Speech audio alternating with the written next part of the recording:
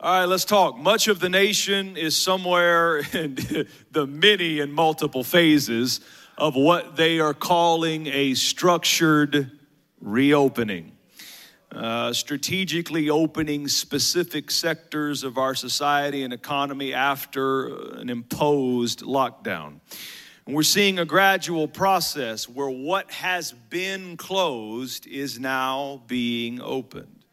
And I believe, in accordance with 1 Corinthians 15, that the natural world is whispering a prophetic truth to the church, that specific doors that have been closed are about to be open. We dedicate this prophetic word to anybody that's been standing in the hallway waiting on something to open, waiting on an opportunity. Anybody that's been feeling the heaviness and the pressure that this long imposed shutdown has been levying against our souls. Anybody that's been waiting on something to break and you've been carrying around in your spirit the feeling that at some point, at some time, something has to shift, something has to break, something has to open up, and you've been wondering, God, where are you? And all across your newspapers and your social media feed and the newscasters, they've been whispering a prophetic truth in the natural, that there is a structured reopening coming to your life. It's not all happening at once. It's not all going to happen at the same time, but in a structured way, in a systematic way, things that have been closed are about to reopen in your life. Things that have been shut down in your finances and in your family and in your business and in your social structure are about to reopen in your life. Elbow somebody and say, it will reopen. 3 specific doors for this presentation to align the prophecy in the context of Scripture. Number 1, a door of new beginnings. A door of new beginnings. If you're ready to kiss this year goodbye like I am, let me encourage you, God is going to give us a door of new beginnings.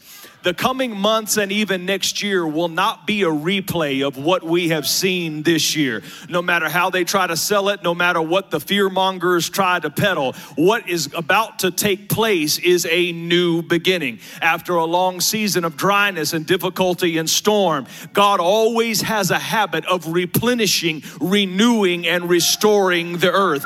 David said, you are the God when I've gone through my darkest night season that knows how to restore my soul. God does this in our lives by, in series, bringing new beginnings to our life. You are exiting a season that you're never going to enter again. You are shutting the door behind you on a misery and a season of lack and difficulty that you're never going to visit it like this again. There will not be another season in your lifetime like this season. You're getting ready to shut the door, and a door of new beginnings is opening for you. Some of you had to deal with stuff in your personal life this year that you're never gonna have to deal with again.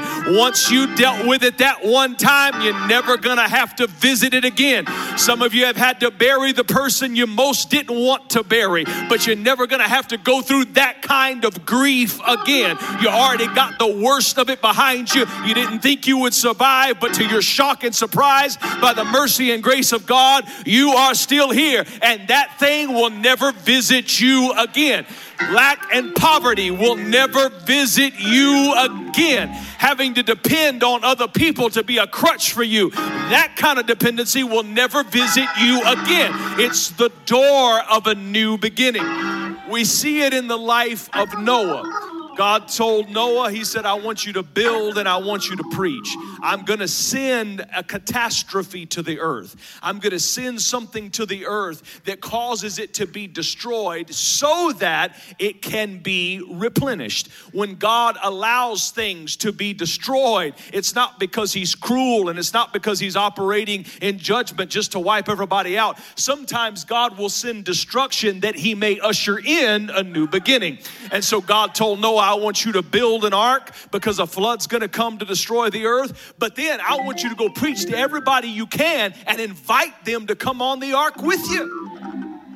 So Moses got a Bible in one hand and a hammer in the other, and he's building and he's preaching, and he's preaching and he's building. But all the people he was preaching to looked at what he was building and what he was preaching, and they said, "You've lost your mind. You're plumb crazy, you know. There's no way what you're saying is going to happen." And so nobody but his own family agreed to come on the ark. And what's so sad about it is the salvation of the ark was a free gift. Not by works. All you had to do was just get on the ark before it started raining. But that was the contingency, that you got to get on the ark before it started raining. And Noah preached for 120 years, and not one person said amen to his message. And not one person came and got on the ark. So Genesis 7 says something interesting. It says that when it started to rain, God told Noah and his family, get on the ark. They got all the animals on the ark. And then it says, and the Lord shut him in. In other words, once they all got on the ark, God shut the door. Everybody say, God shut the door. Now, we read in Revelations, the doors that God shuts, no man can open. And I started to press that and study. God, why did you shut the door? It's because God knew that as soon as the flood started, all those people that wouldn't listen to good preaching for 120 years would run to the ark and start banging on the door. And God knew, because of Noah's propensity to be compassionate, that even though he had warned them and gave them 120 years worth of chances, God knew that Noah, even then, when he heard them banging on the outside of the door and there's drowning, God knew Noah would open the door. And so God said, I'm going to shut it so not even you can mess this up. Sometimes God will keep doors shut to keep unqualified people out of your blessing. See, there's some people that you should cut off from, but you don't have the heart fortitude. You're too tender, you're too kind, and you keep relationships alive that should have died a long time ago, because the reality is they're toxic, and if you bring their toxicity into your ark, it'll poison the whole thing. And so because God is such a good God and a wise God and a loving God, sometimes God will keep doors closed that you tried to open. There are some relationships that you tried to nurture and you tried to keep alive, and you're still hurt this morning that the thing didn't work out. But the reality is it didn't work out because they were not qualified to travel with you on the road to your destiny, and God kept the door closed so they would not pollute your future with their toxicity. There's some family members that you're mourning and crying because y'all aren't close anymore. The truth of the matter is you didn't need to be close. Their poison and their toxicity and the mess that they're going through, God would not allow that to pollute your future and your destiny. So dry your tears and make you some new friends and spend time with God-aligned relationships. And don't weep over closed doors. I'm going to say it again. Somebody needs to hear it. Don't weep over closed doors. If they left you, if they cut you off, if they wouldn't return your phone calls, let them go. Don't weep over, my God, don't weep over closed doors. So Noah and his family, they're on the ark 40 days and 40 nights. 40 is the number of transition out of the old into the new, out of one place and into a new beginning. And so after 40 days, God, the same God that shut the door, opened it and gave them a structured reopening. He didn't just open it and, Noah and his family all run out. They had to get all the animals off, 2 by 2. There was order to it. There was structure to it. There was organization to it. but it was a structured reopening. Same thing's going to happen in your life. One thing at a time, just a structured reopening. Gonna be like a domino effect. This hit that, hit that, hit that, hit that, and just a domino effect, a structured reopening in your life. And it begins with a new beginning. What happened yesterday is irrelevant to the season you're about to step into. What happened yesterday has no impact on what's going to happen tomorrow when you step through the door of a new beginning. Somebody shout, a new beginning. Number two, the door of productivity. Everybody look at somebody and say, be productive. The door of productivity. Now I want you to think about this. Our faith, the Christian faith, Christianity is the natural outgrowth of Judaism. Our faith, the Christian faith, the patriarch, the founder of it is a man named Abraham. And God would bless Abraham by giving him a supernatural son, a miracle child, Isaac. And then Isaac had Jacob, and Jacob had 12 sons. Those 12 sons became the 12 tribes of Israel. And the Savior, Jesus Christ, came through the lineage and the line of the tribes of Israel. And so very important to our faith, these themes, and the theme of being productive and having children and multiplying the seed, and the original blessing that God gave Adam, lifted off of Adam and Eve when they sinned and fell on Abraham. And that original blessing was be fruitful, multiply, replenish the earth, take dominion. And so be fruitful, that's a big part of it. Multiply, that's a big part of it. But the problem is Abraham, Isaac, and Jacob all married barren women. I want you to think about that. You know, this whole thing, this whole promise that God has given is to you and your seed and what I'm going to do for your kids. But initially, when it all started off with barren women. Sarah was barren, and Rebecca, Isaac's wife, was barren, and Rachel, Jacob's wife, was barren. And it goes beyond just mere physical health issues or limitations. The scripture said that God had closed the womb. Why would you make me a promise to be fruitful and to multiply and give me that commandment and then allow my circumstances and my steps to be ordered in a way that I'm conjoined and connected with somebody who's barren? Because God will always ask you to do things that are impossible without him. I'm going to say that again. God will always ask you to do things that are impossible without him. And so the second thing is, sometimes God will leave a door shut to keep you from producing the right thing at the wrong time. Sometimes it's not necessarily barrenness. Sometimes it's just not the right season. And for Sarah, it was God's will for her to be tested in the waiting process of faith.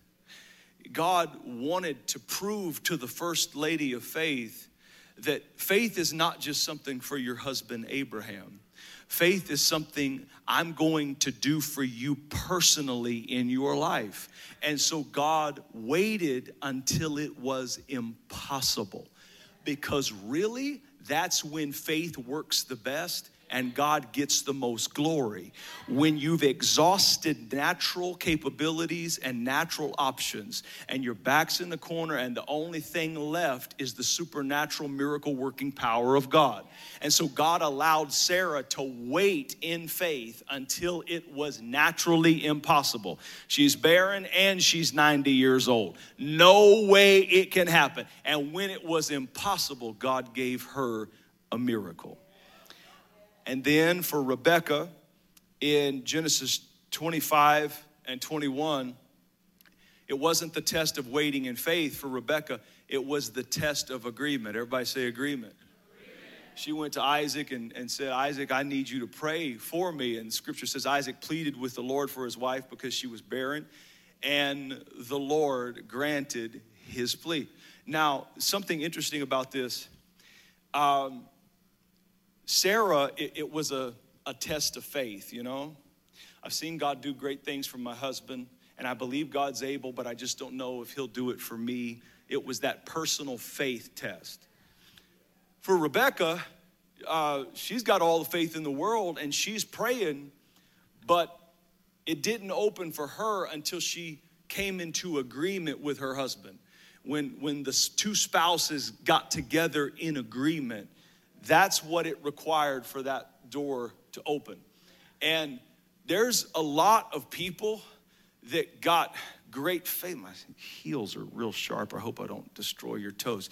There's a lot of people that got great faith at church, but when they go home, there is zero agreement in the house. And you get up every morning and you pray for 3 hours and you walk around and talk in tongues, but when it comes to agreeing with your spouse and moving together in unity, you're a spiritual infant. You have no maturity. You'll fight over stuff till you forget what the fight was about and just fight for fight's sake. And what Rebecca found out is that there are some doors that do not open until there is unity and agreement in the relationship. And I want to tell you, those of you that are married, Satan is fighting your agreement.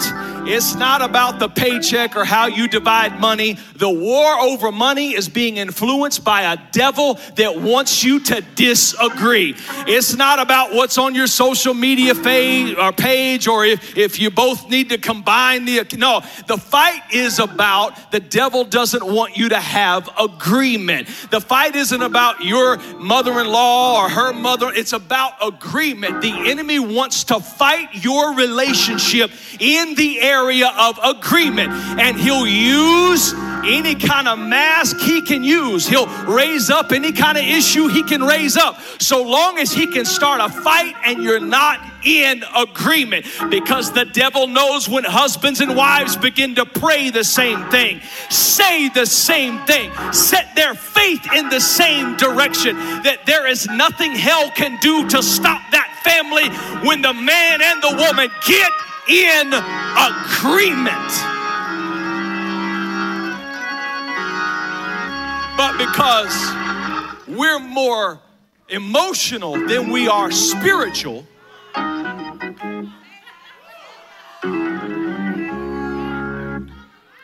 because we're more informed by our flesh and our pride and how we feel about things, we would rather maintain a defensive posture.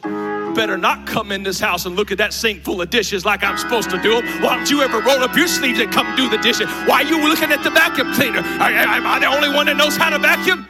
Sit there and look at me like you don't know what I'm talking about with your lying, deceitful, immature self.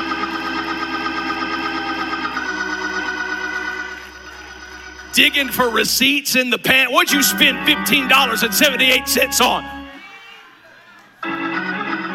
You know what it is? It's those feelings from the flesh impulse. The enemy is using like a puppet master to pull your strings, trying to ruin the agreement in your home. But the devil is a liar. You want to see breakthrough? Get in agreement. You want to see power? Get in agreement. You want to see chains break?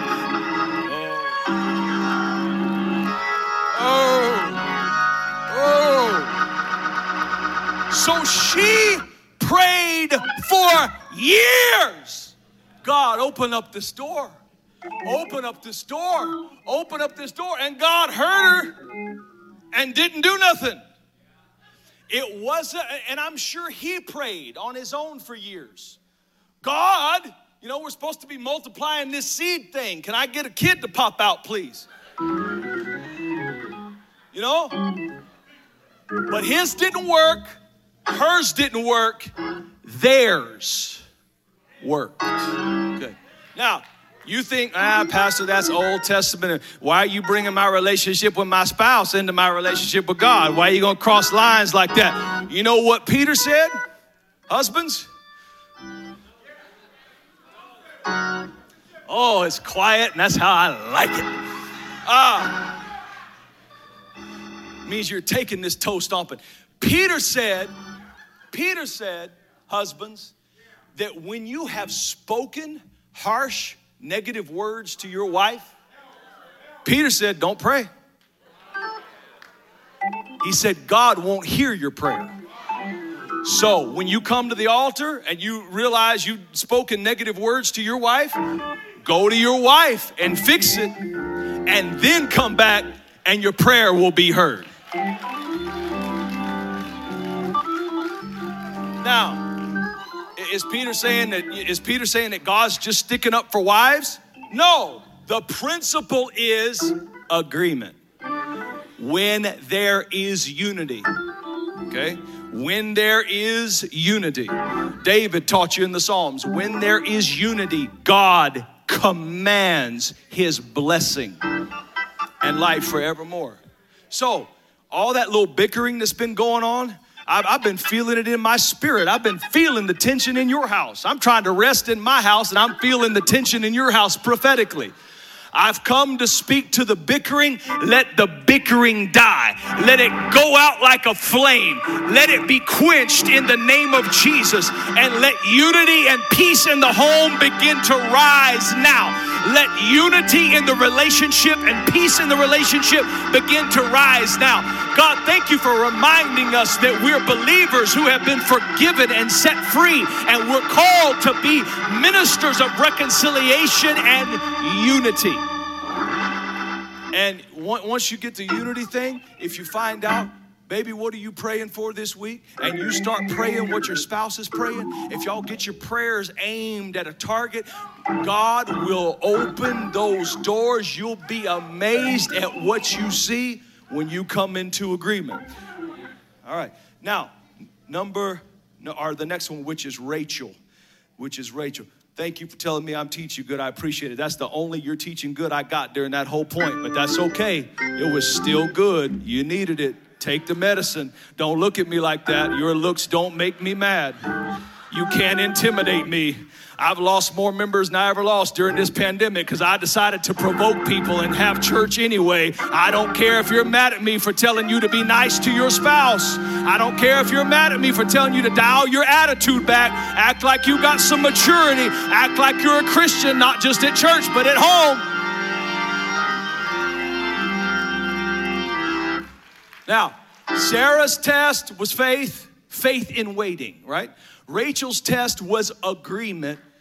Rebecca's test was agreement. Rachel's test, Jacob's wife, her test was the test of desperation. Now, it's going to go over a lot of people's heads, but it's okay because I like it. So Rachel went to Jacob and said, after years of trying to produce, she went to Jacob and she said, got him by the coat, and said, give me a child lest I die.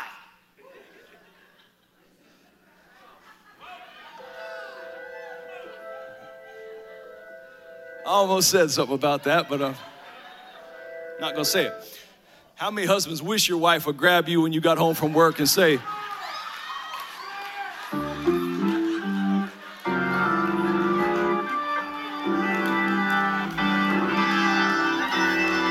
all the men looking real scared right now. It's so funny. You want to clap, but she's sitting next to you and you don't know how that would go.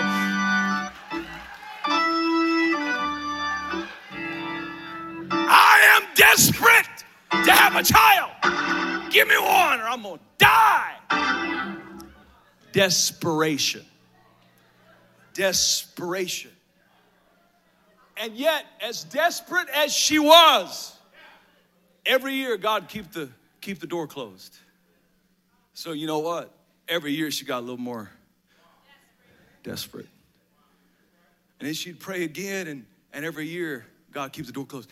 Then the Bible says that her sister, that God blessed her, favored her, and opened her womb. So her sister's like hyper productive.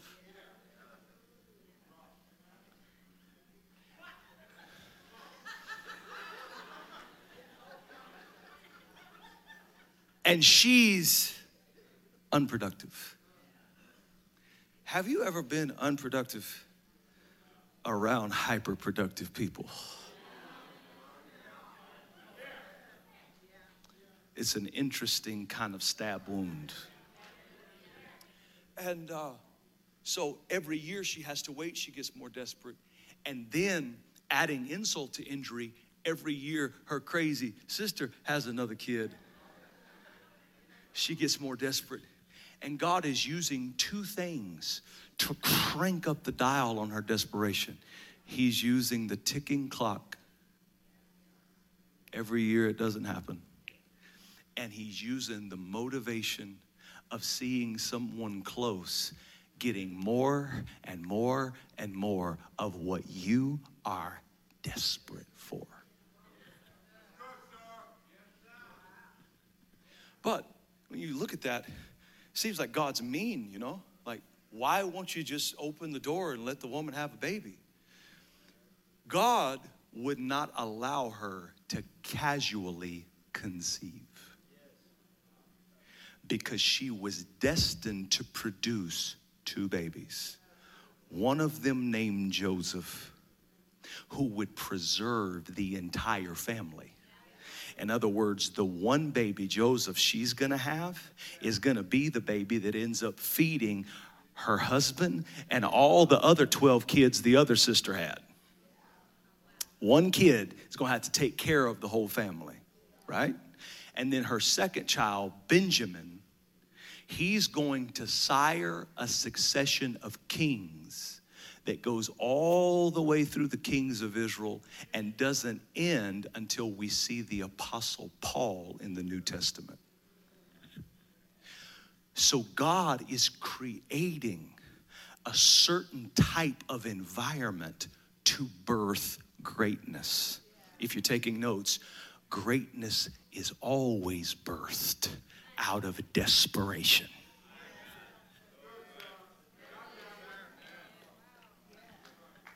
The Apostle Paul, 1,500 years later, is desperate to go to Rome because he's carrying the seed of the gospel of Jesus Christ, and he wants to spread it in the most powerful empire because he knows the most powerful empire can help it spread to all of the world. And he is desperate. He's so desperate that when they took him to the whipping post, like they took Jesus to the whipping post, Paul didn't die at the whipping post. He's so desperate to get to Rome and preach the gospel that when they stoned him at Lystra, they let him out of the city on the trash pile as if he was dead, and he woke up from nearly being dead and stumbled back to his study because he was so desperate to preach the gospel. He was so desperate to preach the gospel that the shipwreck he went through the hurricane Euroclydon did not kill him or cause him to succumb to hypothermia. This was a man who was desperate. Why? Because 1,500 years earlier, his ancient great-grandmother, Rachel, was desperate, and what she produced out of her desperation carried the desperate gene. If you're taking notes, desperation will always produce desperation. Greatness will always produce greatness. And so sometimes when God knows you're cooking something great, he will let you sit in a cycle of increasing desperation. There's somebody that is desperate this morning because you've been waiting on something to open for a long time, and every year that passes you get more desperate and more desperate and more desperate, and your soul begins to ache. But I came to announce to you that when you are desperate, that is when you are close. When you are desperate, that is when the soil is in the right condition to receive what God wants to birth in your life. I came to tell you that God did not create you to produce the casual. God created you to produce great things. God did not create you to produce normalcy. God created you to produce supernatural things that will long outlive you. And when you're cooking kings, you have to have the ingredient of desperation. Amen. Give the Lord praise for that.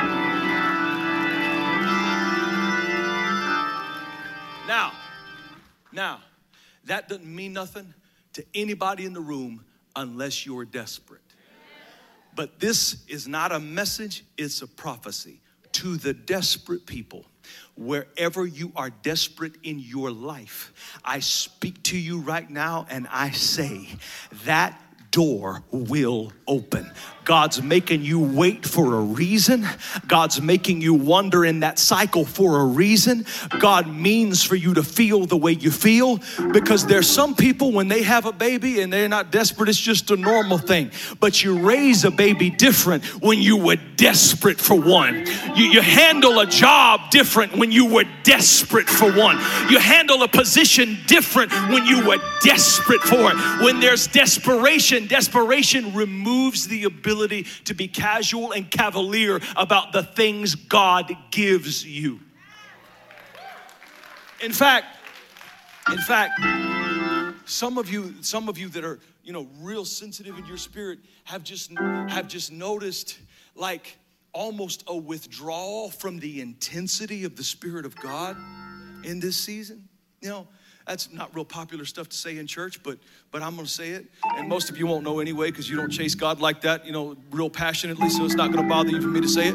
But those of you that are passionate pursuers of God have sort of noticed that there's almost been like this block between heaven and earth, that when you read, it's been hard to read. And when you pray, it's been like hard to pray. There's been like a barrier there. And when you worship, there was a time when the presence of God just swept in when you would worship. But now you're worshiping and worshiping and worshiping. And it's like you're just getting a few little drops here or there. There's been an intensity and a difficulty. And it's not that demonic activity has increased, and it's not that God's mad at us. You need to go back and read the Song of Solomon. In the Song of Solomon, sometimes it teaches one of the principles that sometimes the lover of our soul will run and hide to see if we're desperate enough to go seek after and chase him.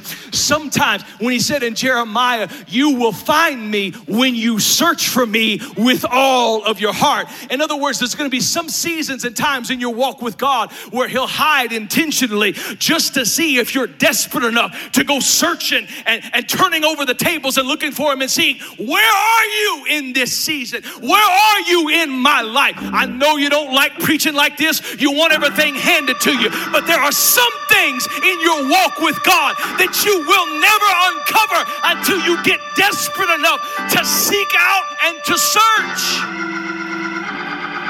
Desperation. And then finally, door number three is the door of an unwilling neighbor.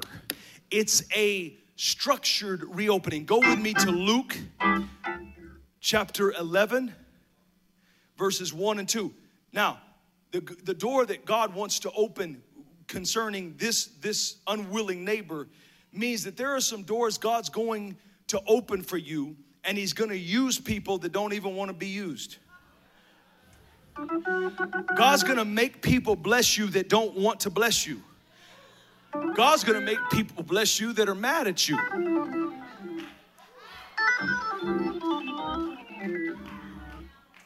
Let me set this up. Came to pass, he was praying in a certain place. All right, listen.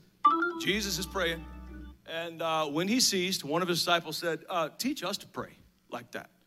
John taught his disciples how to pray, and we notice you're praying, and we want you to teach us to pray like that. Verse 2. And so he said to them, well, when you pray, say, and he gives them the model prayer, our Father in heaven, and he's teaching them to pray. But then look down at what he says about that in verse 5. He said, this is a parable, an analogy, something that he's using to tell them about the force and power if they will just do what he said and pray.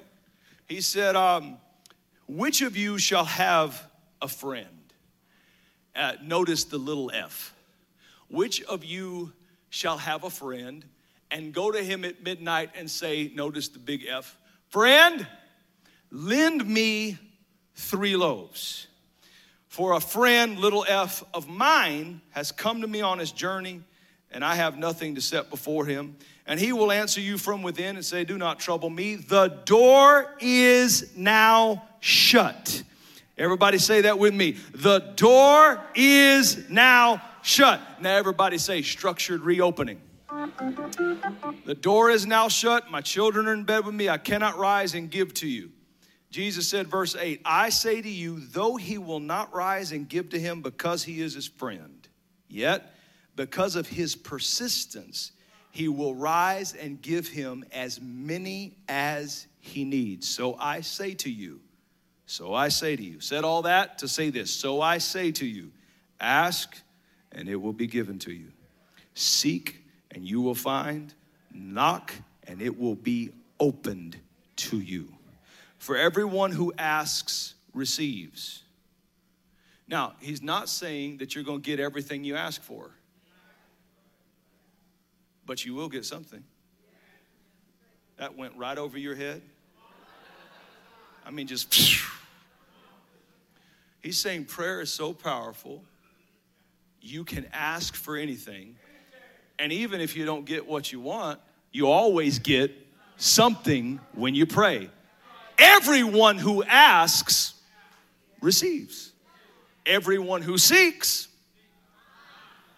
and everyone who knocks, the door opens for them. The doors are about to open in your life. Receive this prophetic word. I know you got a blanket on you for some reason. I'm telling you, you'll remember it and you'll get excited when you see it explode in your life. The doors are about to open in your life. Now, look back at the text.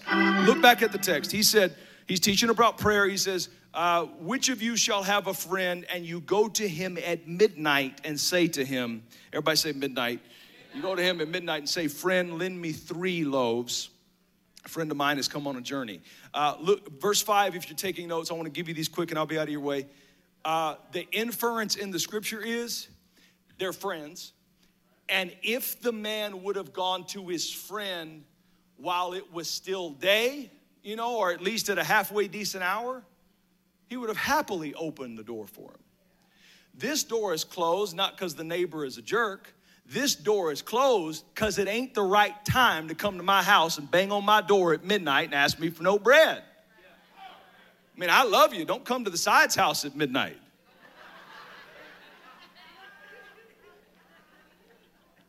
Right? So it's not that this door wouldn't have opened for him. It's that it wasn't the right time. Even if you feel like it's too late to ask anyway. When I wrote that down, it knocked me out of my chair and I knew it was for somebody. And I don't know if you're watching online or if you're in the room. The word of the Lord to you, to that thing you've been carrying in your head, the word is, even if it feels like it's too late to ask anyway. It is not too late to ask. Then verse 6, he says, for a friend of mine has come to me on this journey, and I don't have anything to set before him. I don't have anything to feed him. Now, the traveler that has come to visit represents opportunity, because opportunity is a visitor. It never comes to live with you. You don't just live in opportunities. They only visit you at certain seasons of your life.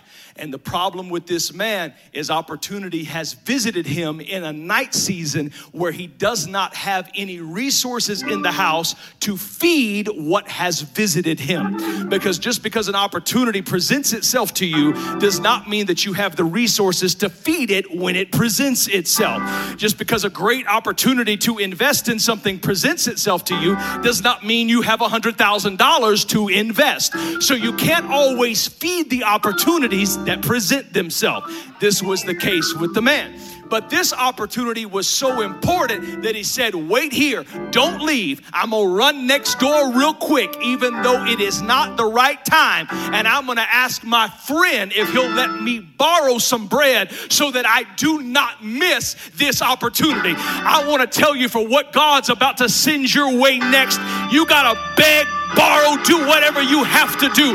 But make sure when a gift presents itself to you that you feed that thing. Make sure when soil presents itself to you that you sow into that thing. If you got to go somewhere and borrow the resources, make sure you feed the opportunity. And so he goes and he starts asking, and he starts seeking, and he starts knocking, and the answer comes back from the house in verse 7. He says, do not trouble me. Everybody say one. The door is now shut. My children are in bed. I cannot rise and give you anything. 4 no's. How many no's do you quit after?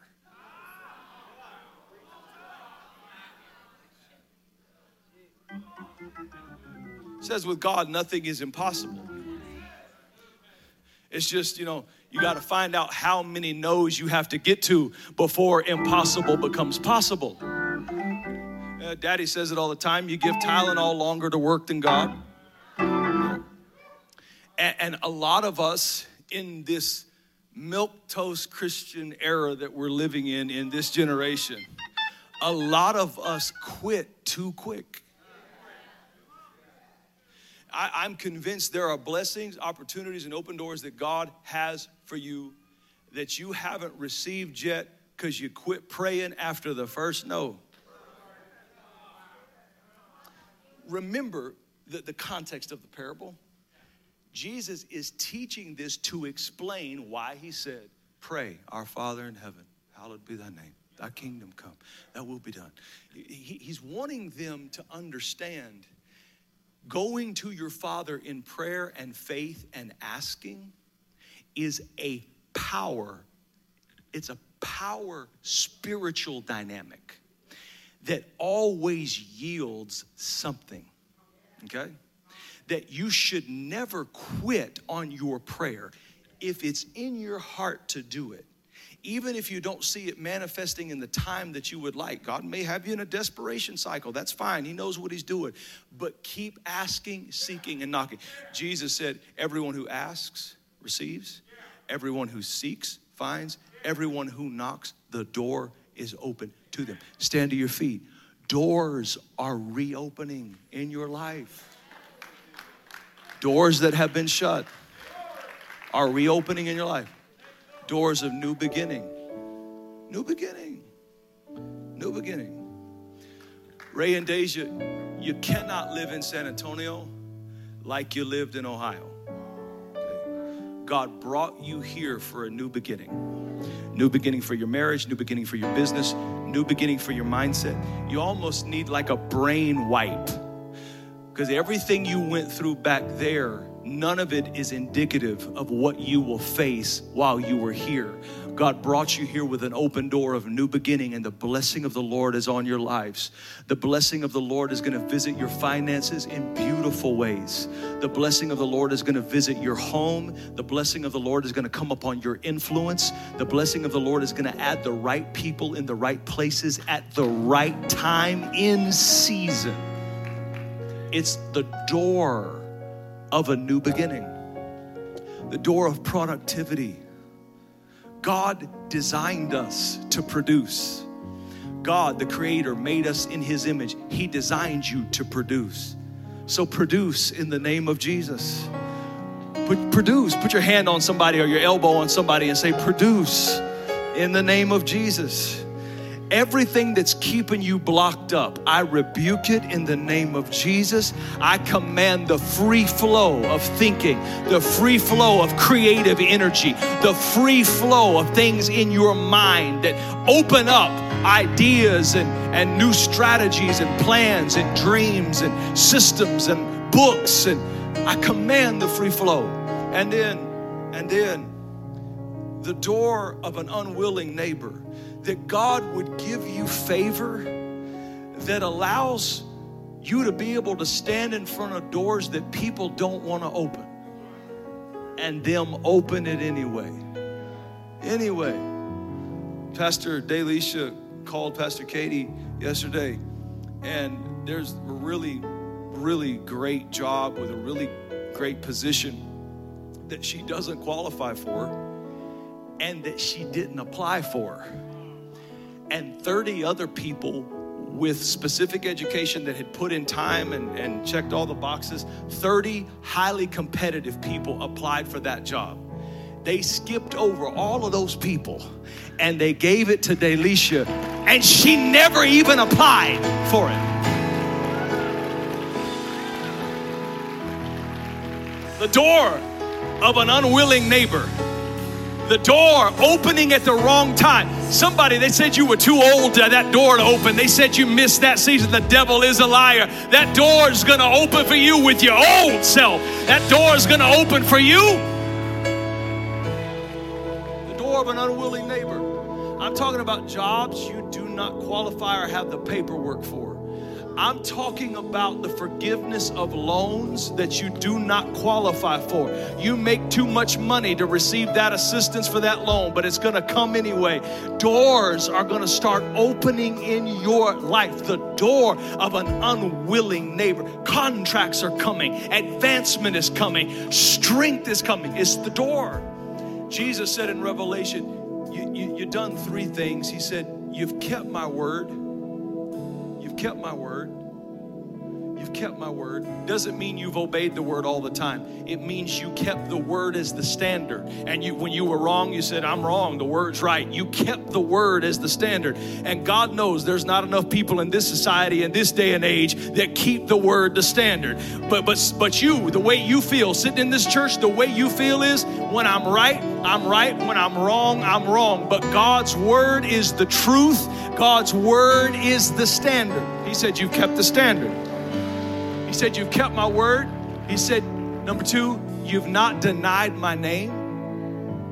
You've not denied my name. That's why we put such an emphasis on the name of Jesus in this church, specifically the name of Jesus. And then number three, he said, and you got a little strength. Now, that little strength, oh, that's how I've been feeling lately. You know, a lot of us started out this year with big strength. You know, I know I did. I was revved up about what we were going to do this year. And this year has been like a battering ram, you know? And life will do that to you sometimes. It'll take big strength and batter it all the way down to little strength. But in the text, I realized Jesus was attracted and impressed by their little strength. Goes back to what he said about mountain-moving faith. He said, if you have faith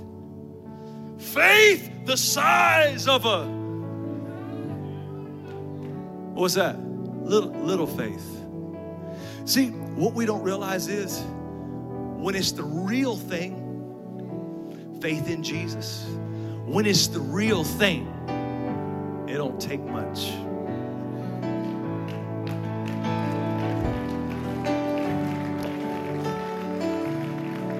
Now, I can tell I've been preaching to people with little strength. Okay? I can tell. I can feel it, you know? But I want to remind you, if it's real, it doesn't take much. God is attracted to your faith. He's impressed by your little strength. And because of those three things, you kept my word, you didn't deny my name, and you got a little strength left. He said, so because of that, I have set before you an open door that no man can shut, that no politician can shut, that no court can shut. I've set before you an open door. And so I want you to watch your life over the coming months. There's going to be a structured reopening in the name of Jesus. In the name of Jesus. In the name of Jesus. Father, I speak your blessing upon your people. I speak your kindness and your grace upon your people. I speak that the Lord your God would bless you and open doors for you. I speak the release of raises, bonuses, contracts. I speak opportunities you weren't even expecting to begin to manifest in your life. I speak unity and peace in your home. I speak health and healing over your bodies. I speak that the Lord your God will go before you and make every crooked place straight. I speak that God would empower your mind with the energy needed to do what he's called you to do in this season. I pray that the Lord bless you over and above anything you were hoping, that your eyes have not seen and your ears have not heard, and it hasn't even entered your heart, the things God has in the storehouse for you. I pray today that you be blessed in the work of your hands. I pray today that you be blessed in your going out and your coming in. In Jesus' name, amen. God bless you if you haven't.